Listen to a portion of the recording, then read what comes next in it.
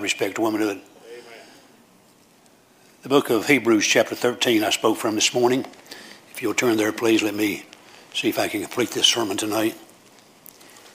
Chapter 13, the book of Hebrews. I'll just read one verse, verse 10, if you stand together, please.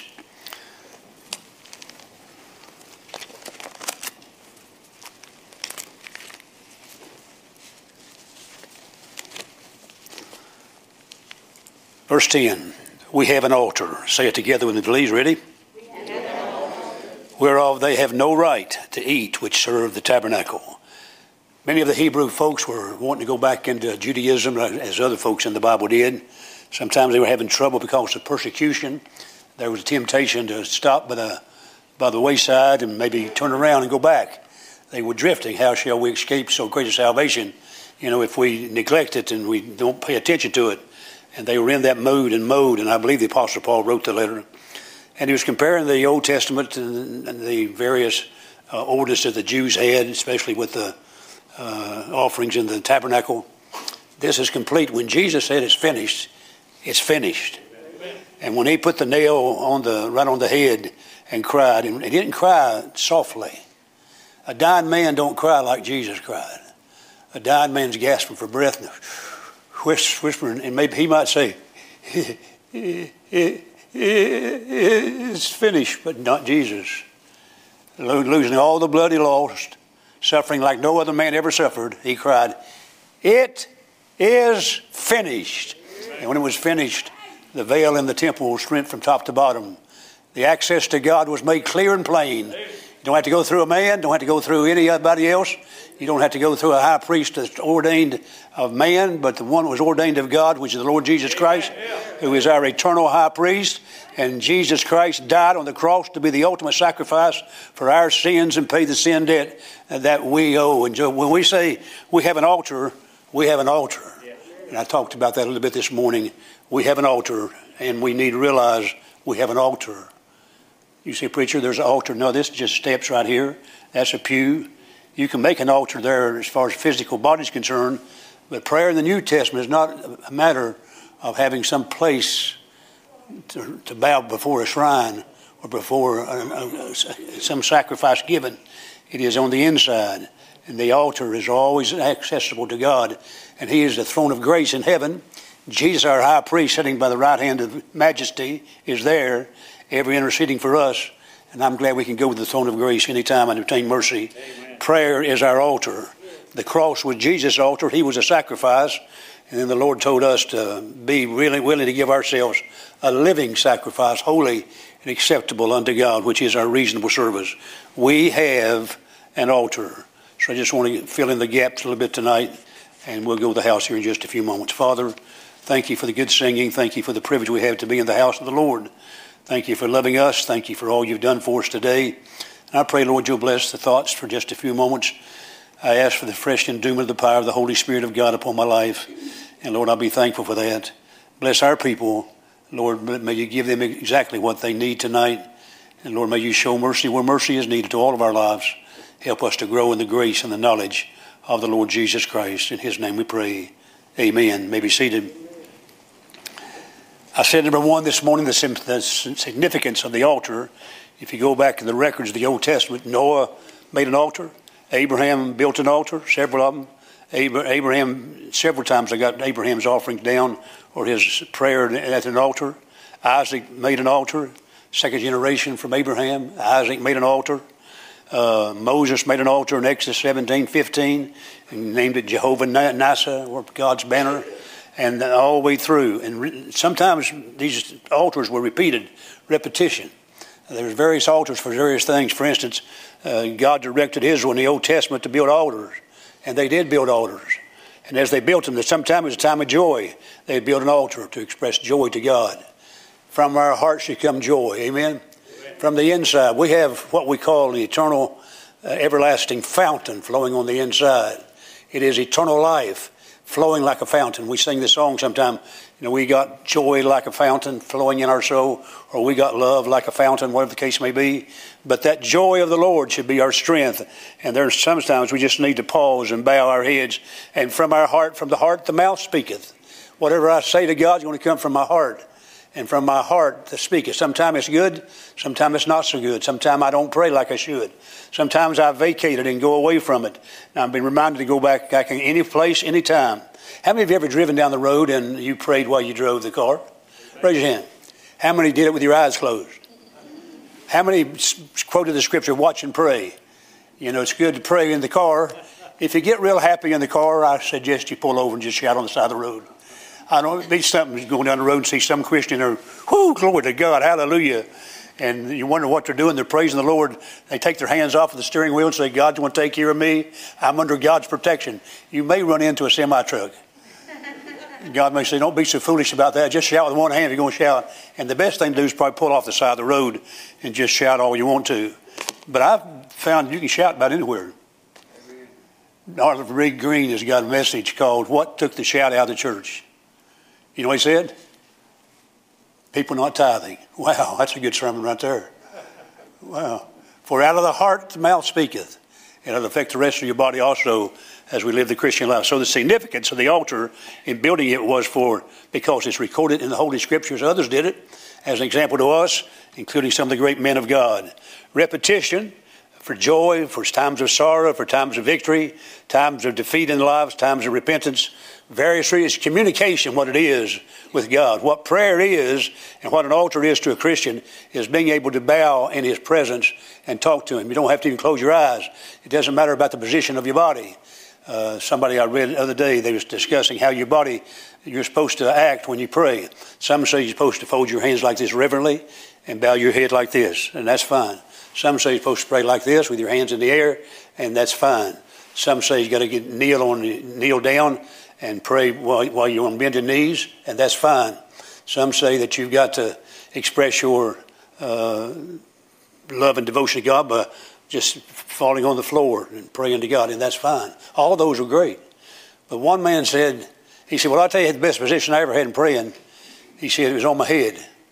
He said, I fell an old John Jacobs well, and when I went head first down, all I did was pray all the way down. So my position was head down and feet up. So don't worry about your position so much. Don't worry about the position of your body. It is good to have it, good to kneel, good to pray. And if you do it regularly at the same time, same station, that's wonderful. Some of us may sit at our desk and pray. Some may be beside the bed. And it's a regular ritual, and I think that's great to have. But wherever you go, wherever you're at, you can pray to God. He is as close as breath is to your body. Draw nigh unto the Lord, and He'll draw nigh to you, James 4:8 says. And it means so much to us to realize that we have something that the unsaved world don't have. Now, they can chatter and they can go through prayers and they can count their beads and all the things they do, and they can say all the rigmarole and all the fancy language. But when you're talking to God, you're talking to a real live person, not a dead statue, not a stone, not some building beside the road or some bench beside the road. You're talking to the God of heaven, the great God of heaven who made us in the beginning and wants to commune with us. He did in the garden. He come walking in the cool of the day. Why? Just so He could talk to Adam and Eve. And He wants to talk to you. By the way, in case you don't know it, He knows your name. And I'll tell you what else knows. He knows your middle name. How many's got a middle name? At the count of three, everybody shout your middle name out. Ready? 1, 2, 3. Ray. Oh, that's terrible. We now have the gift of tongues in our church. But God heard it. I used to wonder how, back in West Virginia, people gather around the altar and everybody pray at the same time. That's fine. No problem with that at all. But they all prayed, and you'd have one person lead, and usually there's some, after it dies down, another man sort of takes it to the end and prays. I wondered, how could God hear everybody praying at the same time? I mean, I get confused just one or two people talking to Him, and here God's listening to millions of people around the world. How in the world could God listen to people at the same time? It ain't my problem. God take care of that. There's some things I can't do, but God can do everything, anything, and nothing is impossible to God, is what the Bible says. So if that be true, it is true. He hears every prayer. And the prayer is a sincere desire of the heart. That's the definition probably given by Webster. It's a sincere desire of the heart. And people ought to pray unto God and realize there's a repetition of that, not repetition like the heathen do. For there are many words that they say. They chatter certain languages to make up words, and they say over and over again the same words. He says not vain repetition, but it's praying to the God of heaven that makes a difference. Repetition. After the building was done, there was significant time of dedication, and that's important to have. Motivation behind these prayers is they built an altar. That was the motivation they had. They had joy, or they were repenting, whatever it was. They found time to build an altar. And one of the most saddest things in the Bible, in the Old Testament, probably was Abraham, who built altars, and Lot went down to Sodom. Never read about him building an altar. Abraham. One reason why God let Abraham go down to Sodom and help in the deliverance of Saul and getting him back where he's supposed to be, is because Abraham prayed. And God said, I know that he loves me and trusts me. And God put him through the severe test, of course, there in Genesis 22 of offering up his own son. But he was willing to do it. Reverence for the God of Israel. Respond from the God of Israel's standpoint and what God has to say. This scripture has helped me more than anything in the world. I forget the passage, the page, and I forget the book. I think it's in Samuel. God will honor them that honor him.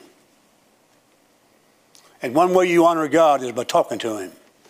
He loves to talk to you. As I got older, and many of you feel the same way, it's always good around Christmas, anytime your grandkids call you or your kids call you and just call you on the phone. Boy, there's something about that. My mama, I used to listen to her phone calls with her mother. Miss Riggs lived in Canova, West Virginia, and Mom would call her, or her mother would call her. My grandmother would call my mother, and they would talk on the phone. And I heard them say, boy, it's been a while since I've talked to you. So glad you called. So good to talk to you. Then I found it true when I got older. Mom said, I've been waiting on you, son. Thank you for calling. Or to call our parents and grandparents regularly. They ought to know that we love them. Or to communicate with them. And I like to hear it when somebody calls me or tells me my grandkids come by a while ago and give me a kiss. And I appreciate that. They really wanted candy. They just wanted the best way to get to the meal is to go through the preacher and just kiss him on the cheek, and he'll give all the candy you want. Don't none of you adults try that, because you won't get no candy. Just don't try that. I ain't kissing no men. I can't think of a worse thing in the world to snuggle up to a man. Well, anyhow, that's another sermon too. Hebrews 4 says we can go before the throne of grace and have mercy in the time of need. It's a time of reflection. It's a time of looking at our life. It's a time of being serious and sober with God. Significance of the altar, number 2, the sacrifice of the altar. Surrender is a beautiful giving out of devotion, surrendering ourselves to God. The sovereignty of God, the Almighty God of heaven, wants to be worshipped. He is the Lord God Almighty, and he's a jealous God. He wants you to worship him. Don't you think that's sort of prideful on his part? No, it's because of who he is. Amen. And why him giving us the command that he's a jealous God and he wants to be praised and honored, it teaches us how to praise and honor him. Open our mouths wide, talk to him, spend time with him. He loves to hear from us. Now, how he does it, I don't know, and I'm not going to worry about it. But God heard me today. He heard you today. If you prayed to him, did you pray? Ere you left your room this morning, did you take time to pray? Have you prayed today? Have you prayed today? And sometimes your life gets full of frustration and aggravation. Sometimes prayer is an antidote to that. It doesn't always work out immediately, but you begin to have a habit of prayer. You're conscious of his presence. And he goes with you. He said, I will go with you always, even to the end of the world. I'm sort of glad God don't mind us praying to him. When he talks about wisdom, he said, let a man ask. And he says, he giveth liberally. He upbraideth not. He doesn't say, well, you just asked for that yesterday. You could ask for wisdom 10 times a day or 20 times a day. And God says, that's all right. Just keep asking, asking, you shall receive. And we need to learn how to talk to God. I need to learn how to talk to God better. After all these years, sometimes my prayer life, I think I'm in kindergarten. But learning how to pray, learning how to talk to God as though he were there, and he is there. And he's right inside of you, just as close as breath is to your body, the Lord God is. We say, preacher, I don't feel him. You don't live by feeling, you live by faith. And feeling may come and feeling may go, but faith in God will increase in your growing Christian progress, and you get closer and closer. Abraham became the friend of God and the faithful man of the Old Testament and the father of the nation of Israel and the father of 3 groups of people today, religions. How amazing it is that Abraham was a friend of God. Moses was the meekest man on the face of the earth. God said that about him. He was a man that was close to God. He talked to God audibly, as it were, on Mount Sinai. It's amazing how his face and his head would glow when he was in the presence of God. Now, he had a distinct purpose, and he was in a relationship with God that we maybe are not in, but he was just a sinner saved by grace like we are. God was using him for unusual purposes, but I'm glad that God wants us to pray to him. Sometimes there's been some people that I've been around who prayed where it looked like their face was glowing. They get close to God. They've been with the Lord, walked with him and talked with him. And sometimes it radiates on the outside. It radiates in your life that you've been around God. So the sacrifice of the altar expressed in several ways. But in Matthew 22:32, the Bible says, I am the God of Abraham. He brings it up in the New Testament. And the God of Isaac, there he was in the Old Testament. And the God of Jacob, and he was in the Old Testament. God is not the God of the dead, but of the living. So yes, Abraham's dead. Isaac is dead. Jacob is dead. Moses is dead. And all the Old Testament patriarchs are dead. But Jesus is alive forevermore, the same yesterday, today, and forever. In the same verses in Hebrews 13, it says that Jesus, the same yesterday, today, and forever. And I can call on him just like anybody in the Old Testament did. Anybody in the early days of the church called on him. I have the right and the access to go before the throne of heaven. I have the right because of Jesus Christ and the blood that we shed on Calvary, and open up the door, open up access that I could go right before the very throne of heaven with my request, with my prayer. And sometimes I'm ashamed of my prayer life. How about you? Sometimes we need to find us an altar and realize it's on the inside. God always works from the inside out. And so the sovereignty of God is a display. Explained a little bit, I said about being a jealous God. Exodus chapter 20, I am the Lord thy God, which hath brought thee out of Egypt, out of the house of bondage. Thou shalt have no other gods before me. Well, thou shalt not make unto thee any graven image. Well, for any likeness of anything that is in heaven above or that's in the earth beneath. Well, now well's not in the Bible. I just added that in for amen. For that is for the water under the earth. Thou shalt not bow down thyself to them, nor serve them. For I, the Lord thy God, am a jealous God, visiting the iniquity of the fathers upon the children, upon the third and the fourth generation of them that hate me. Wow, that's sobering. Yeah. And showing mercy unto thousands of them that love me and keep my commandments. You want mercy? Love him. You want mercy? Tell him you love him. You want mercy? Spend time with him. And he will give you mercy and goodness and grace and things we have to have. Yes, he loves all of us.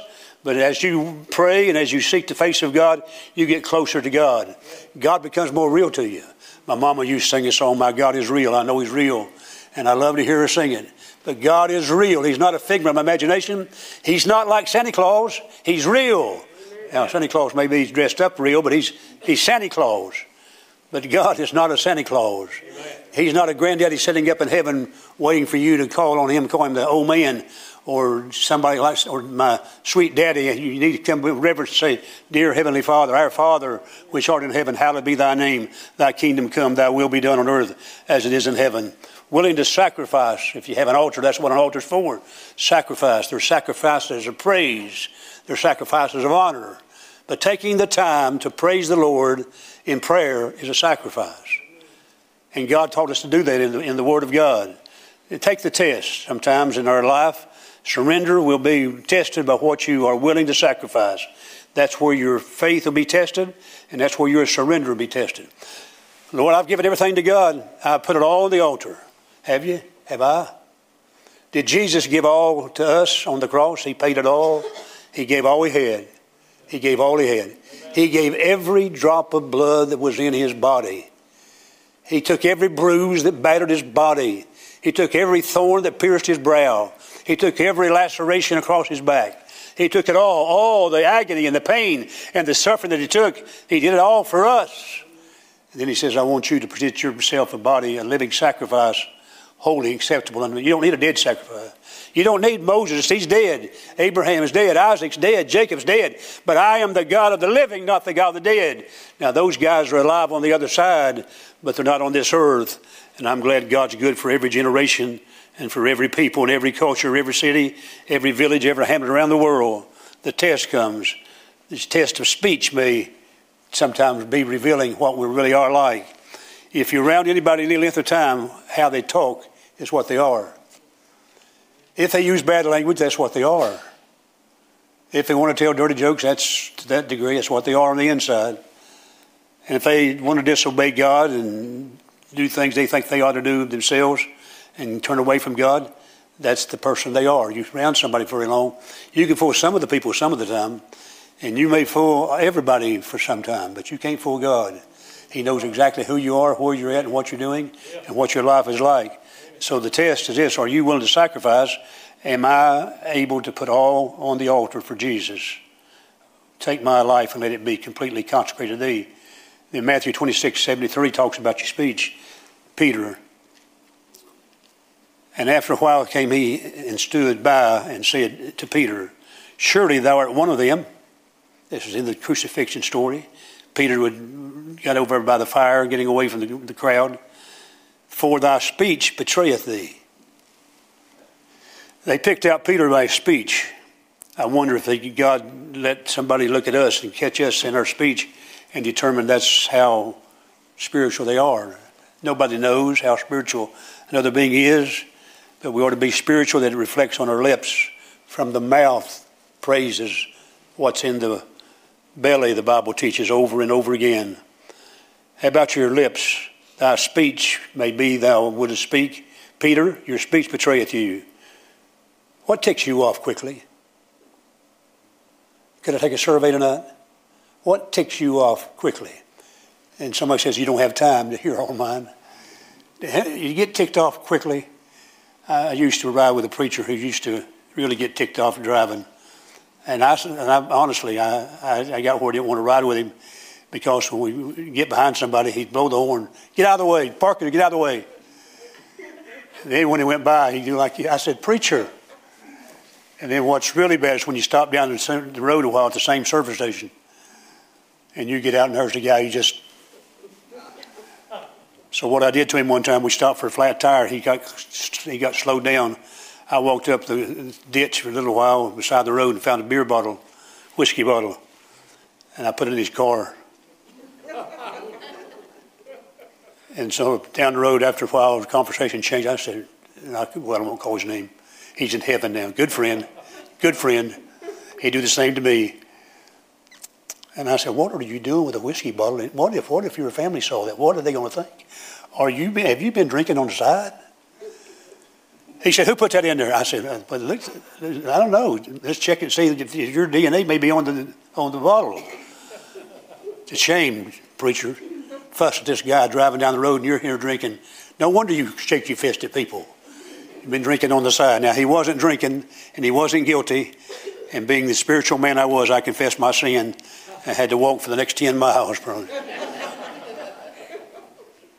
But our lips and our feet say volumes, running errands for him everywhere.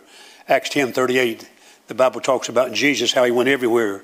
And God anointed Jesus of Nazareth with the Holy Ghost and with power, who went about doing good, healing all that was oppressed of the devil, for God was with him. The same thing the Lord wants us to do, because we're supposed to be like Jesus. Can I have an amen? Amen. I'm supposed to look like and act like the Lord Jesus Christ. Amen. Well, I don't know about you, but I got a lot of room for improvement. The greatest room in the world is a room for improvement. And all of us need to improve sometimes in our actions. And I see more non-Christian things going on at Christmas time than any other time of the season for the years. You ever stood in line at a Target or what's the rest of these shops? Walmart, Belk's, Kohl's, Dillard's. You ever stood in the line and get aggravated? Have you ever seen somebody fussing at somebody else over something else? Some of the most bitter speech I've heard around Christmas, that ought not to be. It'd be better you not celebrate Christmas. Then they get all frustrated because they can't get the gift in time, and they get antsy because it ain't working out, and they can't get this, can't get that. Somebody couldn't get the gift they wanted to get them, and they had to settle for something else. Do we not teach folks it's not the gift, but it's the thought that counts? I realize it's good to give a gift, and I want to try to give a gift to my wife and to my grandkids and to my children. I think it's great to do that, exchange gifts. But when we exchange gifts, there ought to be somewhere along the way, either reading of the scriptures at home or singing a Christmas carol before we open gifts, because sometimes we teach our children to be selfish if we're not careful.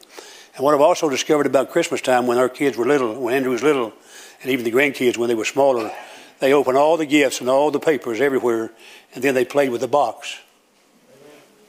So we decided this year just to wrap up boxes. You get beautiful boxes, make them look attractive, and they can open up those boxes, and they would probably be shocked to death nothing's in the box. And then you can say you could do another gift, have it ready for them, but teaching them it's all in love and not just what's in the box. Used to go off, travel a lot years ago, and the first question Andrew would say, he said, "Daddy, what'd you bring me?" I say, I always got him something when I was gone on a trip. If it's overseas or wherever's at, I got him something. And I say, "How about me?" And he said, "What'd you bring me?" I said, "Looking at it. Just come and hug me." And he comes over and he said, "Oh, shucks, Daddy. I thought you brought me something." Well, I did. And I gave it to him later. But I want him, first of all, to know, I want you to love me because I'm your daddy. And I want to love you because you're my son. I don't want to do it just for what I get or what I don't get out of it as a gift. Some adults sometimes get really upset because they don't get a gift. Just learn to be a giver and you'll get a gift. Just give things away. Just give as much as you can, earn as much as you can, give as much as you can, save as much as you can. So said John Wesley. And may God help us to be faithful in doing what we're supposed to do.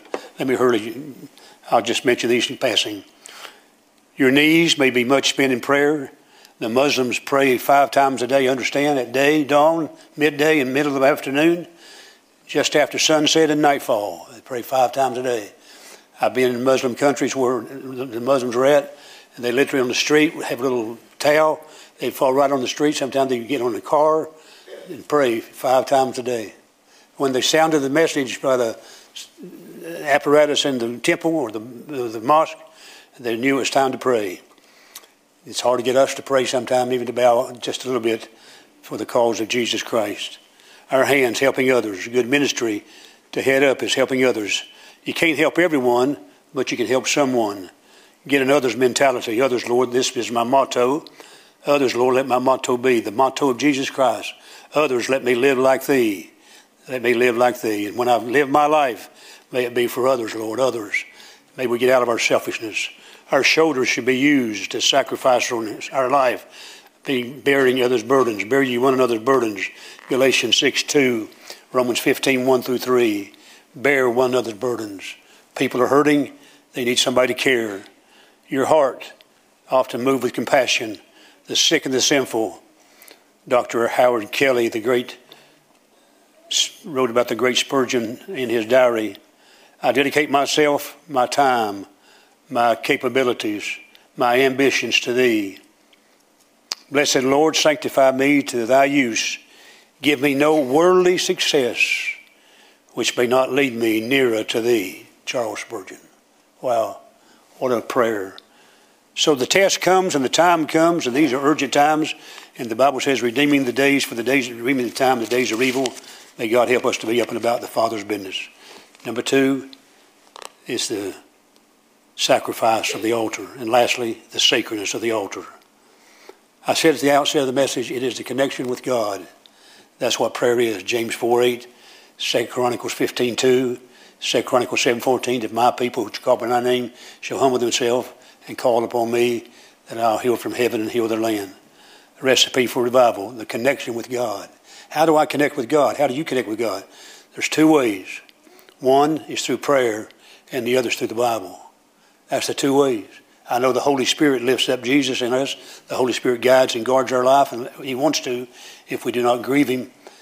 But yet to come to the sacredness of the altar building, the Holy Ghost, we're connecting with the Creator.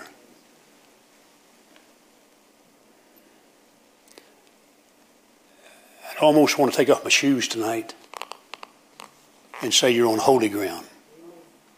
Moses, take your shoes off at the burning bush. Why? You're on holy ground. And sometimes when you get alone with God and you're praying and you sense that God is there, it's holy ground. It's holy ground. He's there all the time. But sometimes it's just more real into our lives. And he wants us to pray. A prayer is the sincere desire of the heart. It is not only a time of connection, it's a time of correction from God. All Scripture is profitable. It's good for us. And sometimes in prayer life is when God corrects us. Has anybody ever come to your mind while you was praying over a list, or you've been praying of somebody you've been praying for, and God, you just sort of stop right there and camp right there for a while and pray for them a little longer? Or maybe somebody you don't like is on your prayer list, and you stop and say, Lord, bless them. Help me not to have bad feelings toward them. Lord, help me to forgive anybody for anything until I treat them worse than Jesus Christ than I treated him. So said Sam P. Jones. I've treated people bad, Sam P. Jones said. If somebody does me harm, I'm willing to forgive them. Over and over again in the Bible, it's taught. You can't please everybody and you can't live for everybody, and people let you down, but you can have a heart of love toward anybody. How about the bum beside the road? How about the skid row that we have in most of our towns? How about the person that's down and out? How about the person that's just lowly and lonely? How about the person that needs a touch of freshness in their life? Dr. Howes used to say on radio, pray for everybody because everybody's having a rough time. Everybody does. I ask for a show of hands. Everybody in this room has got problems. It may be big, they may be little, and the little may be magnified to big ones, but you've got problems. As you read and hear the Bible, sometimes God begins to coach us toward a certain thing we want to be doing in our life. He may be chastening us for reproof. Those whom God loveth, he chasteneth, Hebrews chapter 12. If you don't receive chastening, then you're not a child of God. You're illegitimate. When's the last time you got spanked for being mean? Spiritually. And what's that mean? When I disobey God, I know I disobeyed God. I know. I said something I shouldn't say. I went somewhere I shouldn't go. I read something I shouldn't be reading. I watched something I shouldn't be watching. And the Holy Spirit just works on the inside. And boy, I'm going to tell you what, that's a miserable, one of the great ways to know you're saved is when the Holy Spirit works on the inside of your soul.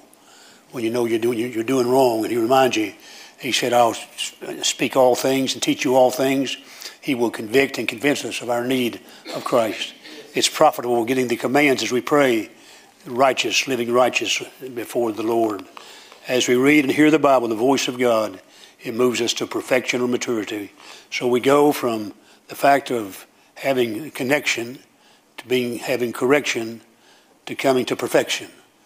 And the whole book of Hebrews is about let us go on to maturity. Let us go on. Let's don't go back to the early things. Those are fine. You build on that. Just keep going. Let us keep going unto perfection. We sing a song sometime, and it's in the scriptures also. Lord, search me and know my heart, and see if there be any wicked way in me. Now, I don't know what's in your heart tonight. You don't know what's in mine. Getting ready to close the message, but I want to ask you, are you honest with God? What's been bugging you lately? Just what's been irritating you? What's been frustrating to you? Oswald Chambers says that frustration is calculating without God. And boy, I've done enough of that without God. Frustration don't solve the problem one bit, but get all frustrated about certain matters. He said when you calculate without God, it's what you get. When you calculate with God, there's peace. There's peace. There's the peace with God, the peace of God that passes all understanding. And somewhere in our Christian maturity, we stop growing. And the whole book of Hebrews is trying to get the Hebrew folks to realize they got something more precious now. Since Jesus died and became the eternal high priest, they don't need to go back, they need to keep going forward. And we're learning and we're learning and we're learning. And you learn things that you sometimes thought, well, that's amazing. That's amazing.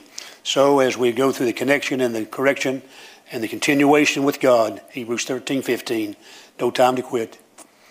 Keep serving the Lord as long as you possibly can. Keep going, keep serving, keep loving. Gird your spiritual loins. Let the altar be an important part of your life. The sacredness of the altar. I wrote a song several years ago. I've got it in my file. It's called Shall We Gather at the Altar? Shall we gather at the altar? It'd be a good time just to come and bring your burdens to the Lord tonight, right here in the middle of the Christmas season. It'd be good just to come and rededicate your life if need be, or even come and get saved right with God. Don't let the devil defeat you, because he works overtime on all of us, including this preacher.